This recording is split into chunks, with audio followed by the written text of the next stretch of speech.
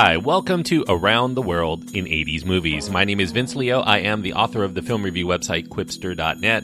I invite you to check out over 4,000 of my written reviews. You can read there anytime. Quipster.net is where to go. QWIPSTER.net. While you're there, I do encourage you to check out my other podcast covering brand new movies out in theaters. It is called the Quipster Film Review Podcast. You can check out that link anytime at Quipster.net. Today I'm going to get into the beginning of another three-part series. Actually, it spins off kind of from the previous series. I just looked at a couple of Fletch films, and that reminds me that there are other films of the 1980s that feature bumbling detectives who wear disguises, specifically. So the next three films I'm going to be covering on this show are bumbling detectives in films of the 1980s. Fletch technically was not a detective, he was a reporter, but these will be actual detectives. When you think of bumbling detectives, one of the first names you probably come up with, if not the top name, is Inspector Clouseau. So this first film I'm going to be looking at will be one of the Pink Panther series. Now, obviously there were 5, 6, depending on how you count it. There was one film that was called Inspector Clouseau that did not have Peter Sellers in it or was directed by Blake Edwards. But there were many films that came out before the 1980s that I could be covering here in order to gear up toward the 2 Pink Panther films that came out in the 80s. However, because most of that series exists outside of the 80s, and you can watch these 2 Pink Panther films with only a very passing familiarity with the characters, I think that I will just choose to concentrate on the 2 films that came out in the 1980s. So the first one happens to be Trail of the Pink Panther, and it's a film that I think most people will be entertained about hearing the making of the movie than they will be in actually watching the movie. But, you know, it does have its fans, and I do want to talk about some of that because I do find a lot of it very fascinating. So from 1982... Trail of the Pink Panther is a PG-rated film, as are pretty much all of the other Pink Panther series, at least up to that point. Brief nudity, comic violence, some language. The runtime is an hour and 36 minutes. Peter Sellers is the star. Now, it did come out in 1982, and he died in 1980. I guess I'll get into the reason why he's the star here. Herbert Lom returns as Dreyfus. Joanna Lumley, David Niven, Robert Loggia, Burt Kwok, Graham Stark, Richard Mulligan, Capuchin, and Denise Crosby are in the film. Blake Edwards returns as the director. Edwards also co-wrote the screenplay along with his son, Jeffrey Edwards. Frank Waldman and Tom Waldman do get credit for their screenplay, but that's because it does contain footage from films that they scripted before. Now, Peter Sellers, who played the bumbling, yet somehow highly effective Inspector Clouseau, he died on July 24th, 1980. And he is to whom Trail of the Pink Panther, which was released 2.5 years after his death, it would be dedicated to him. Sellers had been slated to appear shortly before his death in 1980 in a different Pink Panther film. That one was going to be entitled The Romance of the Pink Panther. He co-wrote that film himself along with help from Jim Maloney, who had helped Peter Sellers write 1980's The Fiendish Plot of Dr. Fu Manchu. This would have been Sellers' first attempt at playing Inspector Clouseau without the guiding hand of Blake Edwards as a writer or director. Sellers had originally wanted to direct himself, but the studio instead selected Sidney Poitier to helm the film. Poitier would end up eventually leaving the project because there were delays with the script, and that brought in Clive Donner, who directed Peter Sellers in What's New Pussycat. Donner would end up getting attached at one point. Now, one person who was not going to be the director, you'll notice, is Blake Edwards. Reportedly, Peter Sellers and Blake Edwards constantly butted heads, and they ended up having a falling out that made Sellers vow, and supposedly he vowed many times before this, that he would never work with him again. That sometimes gets overstated. Sellers did do a cameo appearance in Edwards' 1979 comedy called 10, although it did not end up making the final cut, so he wasn't actually in the movie in the end.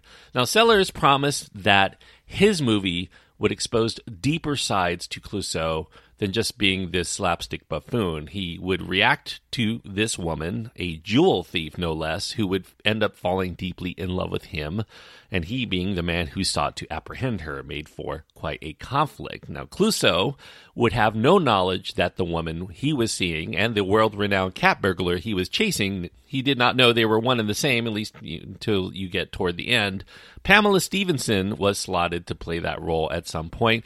The intended conclusion of the film would have the novelty of seeing Clouseau choose love over duty. He would retire from sleuthing and marry into her life of crime, literally. Maybe it's not a coincidence, but Blake Edwards would end up doing that with the character of Clouseau in his next film after Trail of the Pink Panther, called Curse of the Pink Panther, which I will talk about in the next episode.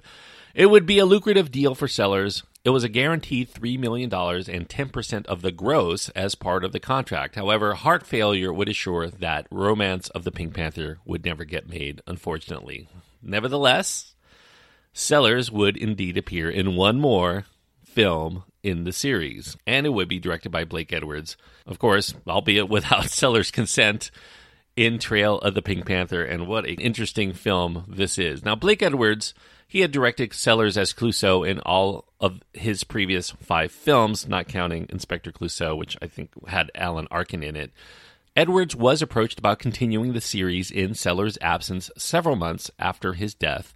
Although it would have to wait, Edwards had already moved on to Victor Victoria as his next film. MGM, who had just purchased the financially troubled United Artists after their Heaven's Gate debacle, they wanted Dudley Moore to take over the Clouseau role and to continue on the series. They even thought he could complete the Romance of the Pink Panther, which Dudley Moore said he would do only if Blake Edwards was the director, having had a great relationship working with him in 10 just the year before.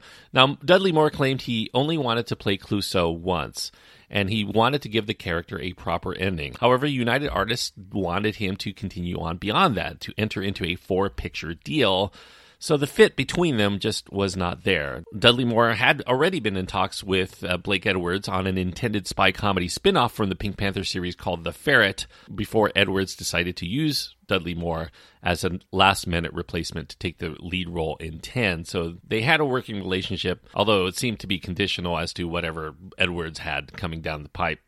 Now, even so, Blake Edwards felt that only Peter Sellers could ever really be Clouseau, and he decided against using Dudley Moore as Clouseau. Although, if you watch this film, it should be noted here that Edwards does use different actors to play Clouseau in this very film at various ages, and that's not counting the use of a body double to complete some scenes as Clouseau. Now, Edwards felt that there should be a new detective with a new actor instead to continue the series, and that lost the interest of Dudley Moore, who really didn't want to get typecast into a recurring role. He really just wanted to be one and done.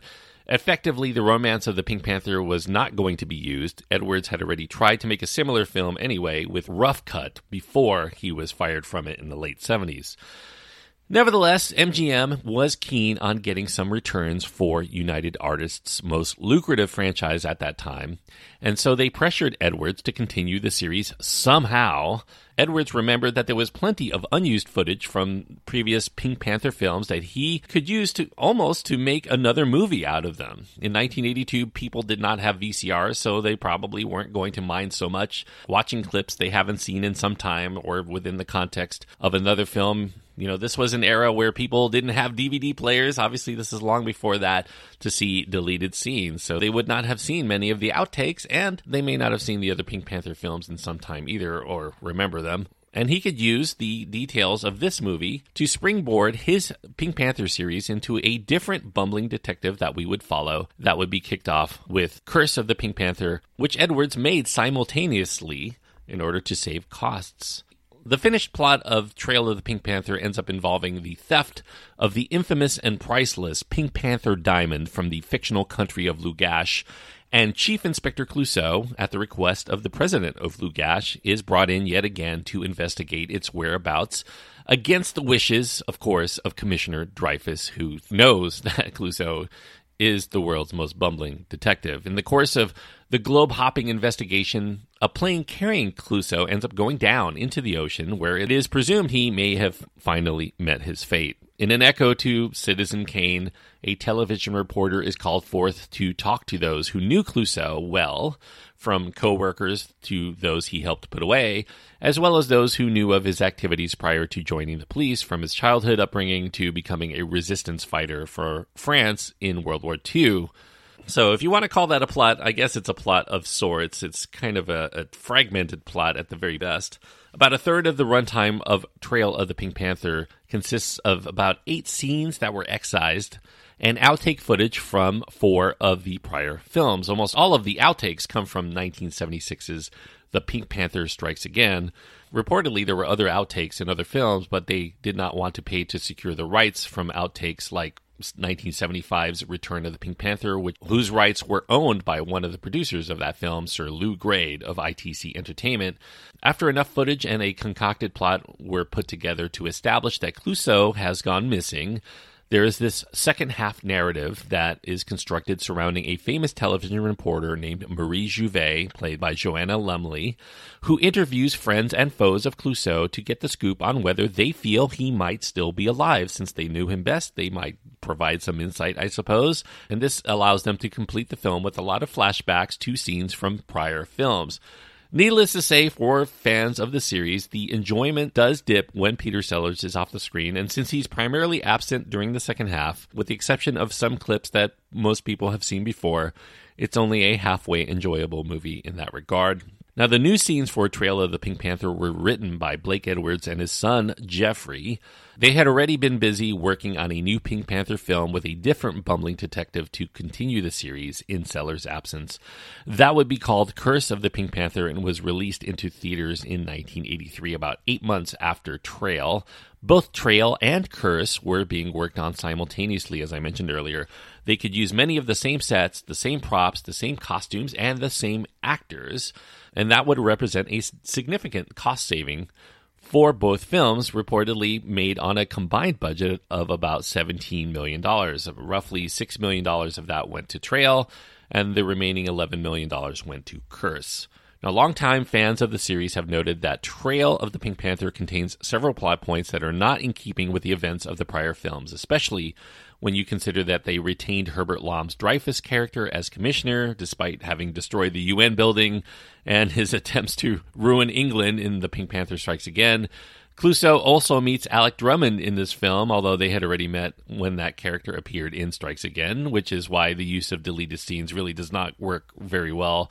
There are a number of other inconsistencies I could mention, but Edwards was making the film in a hurry, not to mention being involved in a concurrent film in that franchise, so he felt that few in the audience would likely remember or even care if they did, given the nature of this film and the novelty of how it got put together. One thing that's also frustrating is that 2 things that the plot hinges on for Trail of the Pink Panther.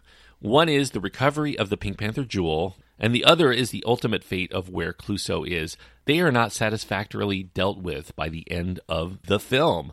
Instead, it points to having to complete the saga in another upcoming film, Curse of the Pink Panther, as a possibility to help resolve what's incomplete.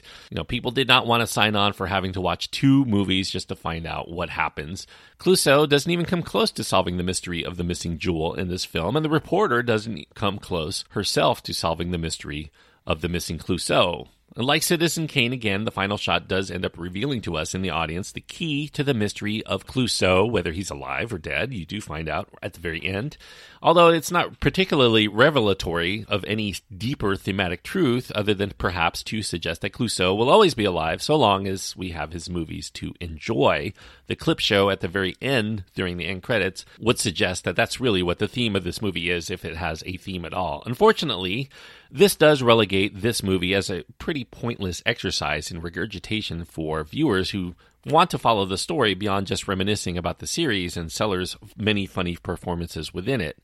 Now, the real mystery on the minds of most viewers, however, is not whether Clouseau continues to exist, but rather if Clouseau actually can continue to exist beyond the death of its iconic character to portray him. Blake Edwards seeks to state here, at least seemingly, that the character indeed can outlive the man that portrays him if the fans want him to, and he has come up with this scheme by which the character can have a life beyond death if you follow the 2 films that he produced in the 1980s. There is some new material here. You have the animated opening sequence, that's new. The excised outtakes, I guess you could consider them new since most people had not seen them before. And there are scenes involving Clouseau's father, played by Richard Mulligan. There's a whole sequence there toward the end of the film, accompanied by flashbacks to Jacques Cousteau's youth. Those are all new to the series. The television reporter's investigation is also new. It ties up all of these vignettes, but it does raise more questions as to the intent because the reporter does not appear to actually be looking for what happened to the physical plane or searching anywhere in the vicinity of wherever Clouseau may actually have been last seen. She seems to resolve that the way to understand whether Clouseau is still alive or not is through interviews with his associates.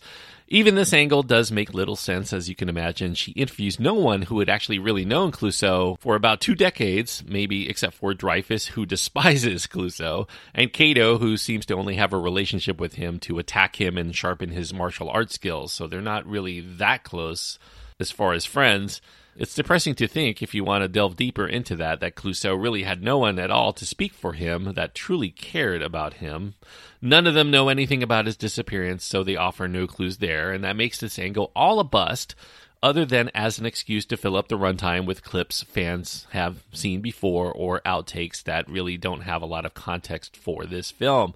Then again, what better way to celebrate the most incompetent sleuth, who everyone thinks is a genius, than by having the world's seemingly least competent investigative reporter trying to track him down? Actor David Niven is brought in here. They rented out a huge villa near his home on the French Riviera to shoot a scene for the film, but Niven was noticeably suffering from conditions brought on by ALS, aka Lou Gehrig's disease. By this point, he really didn't want to be there, but he had a loyalty to Blake Edwards, so he gave consent to appear in the film. Unfortunately, by this point in his illness, Niven's voice was weak and therefore could not really be used without requiring some overdubs, which is, very common in films, even for people who are not suffering from a weak voice. But Niven was just ailing too badly to be asked to come back after that point.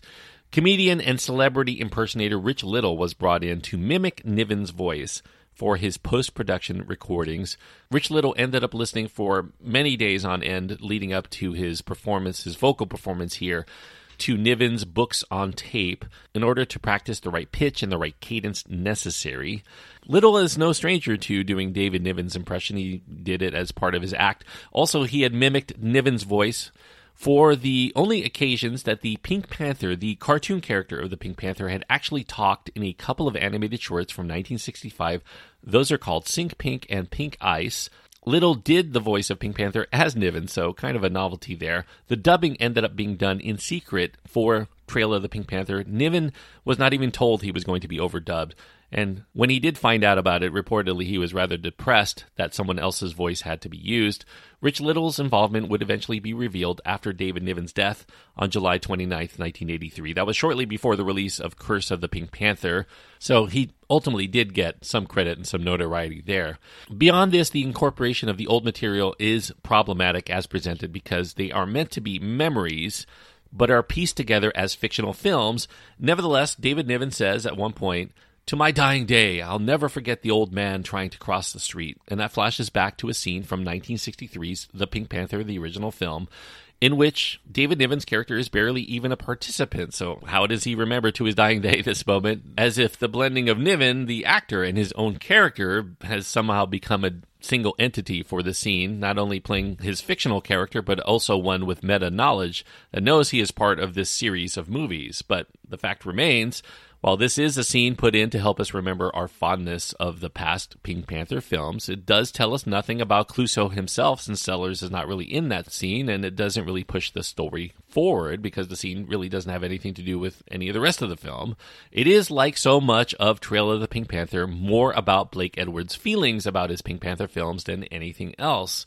So it's a fan film made by a fan of his own work, and we're just watching it. The Trail of the Pink Panther is still filled with good character actors, although the actual casting choices are a little bit suspect. Robert Loggia plays sort of a kingpin of the French underworld named Bruno Langlois, but with his rough New York accent that suggests he's probably spent little to no time at all in France, despite being the kingpin of their underworld.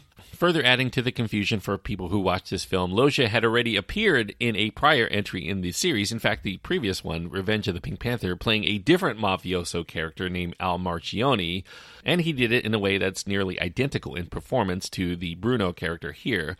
Now, responding to criticisms, Curse of the Pink Panther, the following film, does reportedly reveal that they are in fact the same character, so I guess convenient there. Denise Crosby is in this film, the granddaughter of Bing Crosby. Most people know her today as Tasha Yar from Star Trek The Next Generation. She plays Bruno's Maul, but fans should note here that there's really little for her to do. She had been cast primarily because she was on the road to becoming Blake Edwards' daughter-in-law at the time she was engaged to Blake's son, Jeffrey, who co-wrote the film. So as you can probably tell from the tone of this retrospective look at the film, I'm not a huge fan of it, although I am a fan of the series. I did like seeing a lot of the outtakes that I had not seen before, and it is remarkable to see just how funny and talented that Peter Sellers actually is. So from that point, since I had not seen a Pink Panther film in a while, I was entertained by the film in parts, at least the parts where Peter Sellers was on the screen. The rest of it is kind of a wash. It is really not a good way to make a movie. At best, I will say it's a bittersweet experience. It is disjointed, and it's not nearly as enjoyable on its own as any of the prior entries in the franchise. But there is that nostalgic reminder of the genius of Peter Sellers to sell it, so most who are not huge fans of the series will probably choose to ignore it, but it is a film primarily made for the fans, after all. So indeed, as captured by the cameras and put together by Blake Edwards, we in the audience, those who've gotten to know Clouseau through these movies, as well as our observances in Peter Sellers' portrayal of him, he can indeed never die. He exists in perpetuity through our collective replays of their greatest cases on film. So if you look at it from a meta standpoint, the fact that there are clips here, and this is about whether Clouseau can ever die, really, the suggestion that Clouseau will always be alive through his films is kind of a touching one in that respect, if you really want to read into it that much. So this is a movie that I don't quite hate. I don't think it's a bad film or it's a bad attempt at trying to make a film like this. I just think that the use of clips of films we've seen before really does date the film, because in this day and age, we have all of these films very accessible at a moment's notice. We can stream them almost any time from a variety of different places. And a lot of people who are really big fans already have these films in their collection, and they've probably watched them multiple times. So having to watch this film, other than the fact that there are some outtakes in it and there's some nostalgia and trivia to be had, I think it ends up making for the most expendable of the Peter Sellers Pink Panther films. So the best I can really give it is 2 stars out of 4. 2 stars on my scale means that it's lacking something vital that would keep it from being a film I could recommend to most people. And that thing that it's lacking is that sense of freshness, that plot that's easy to follow, and the fact that it really doesn't make sense if you want to pick it apart from a plot standpoint, if you've seen the prior films, and it doesn't even make sense within the context of its own film. It does relegate it to being a failure. So it's really for completists only. If you're a huge fan of the series, obviously you're going to give this a go. You may find some enjoyment in it, but I think for most people who are not already avowed fans by this point in the series, it's a movie you probably never really need to watch except to complete it. So 2 stars is the best I can give. Trail of the Pink Panther. Obviously, I already alluded to earlier that the next film I'm going to be talking about on the show is its follow-up called Curse of the Pink Panther. It's very much a companion piece to this because it ties up a lot of the loose ends from this film, including what happens to Clouseau and what happens to the jewel, the Pink Panther. It all gets tied up in that film, and it does spin off into a different character, and I'll be talking about all of those details next week. Another fascinating look at a movie that was kind of a botched job in itself. So, Curse of the Pink Panther from 1983 on next week's episode. Thanks everyone for listening. I hope that you enjoyed this review. If you have your own thoughts on this portion of the Pink Panther series you want to impart, you can find my contact information at my website. Links to my Twitter feed, Facebook page, and Instagram are all found there as well. Go to quipster.net, QWIPSTER.net for all of the details. And until next time, thank you so much for joining me on this trip around the world in 80s movies.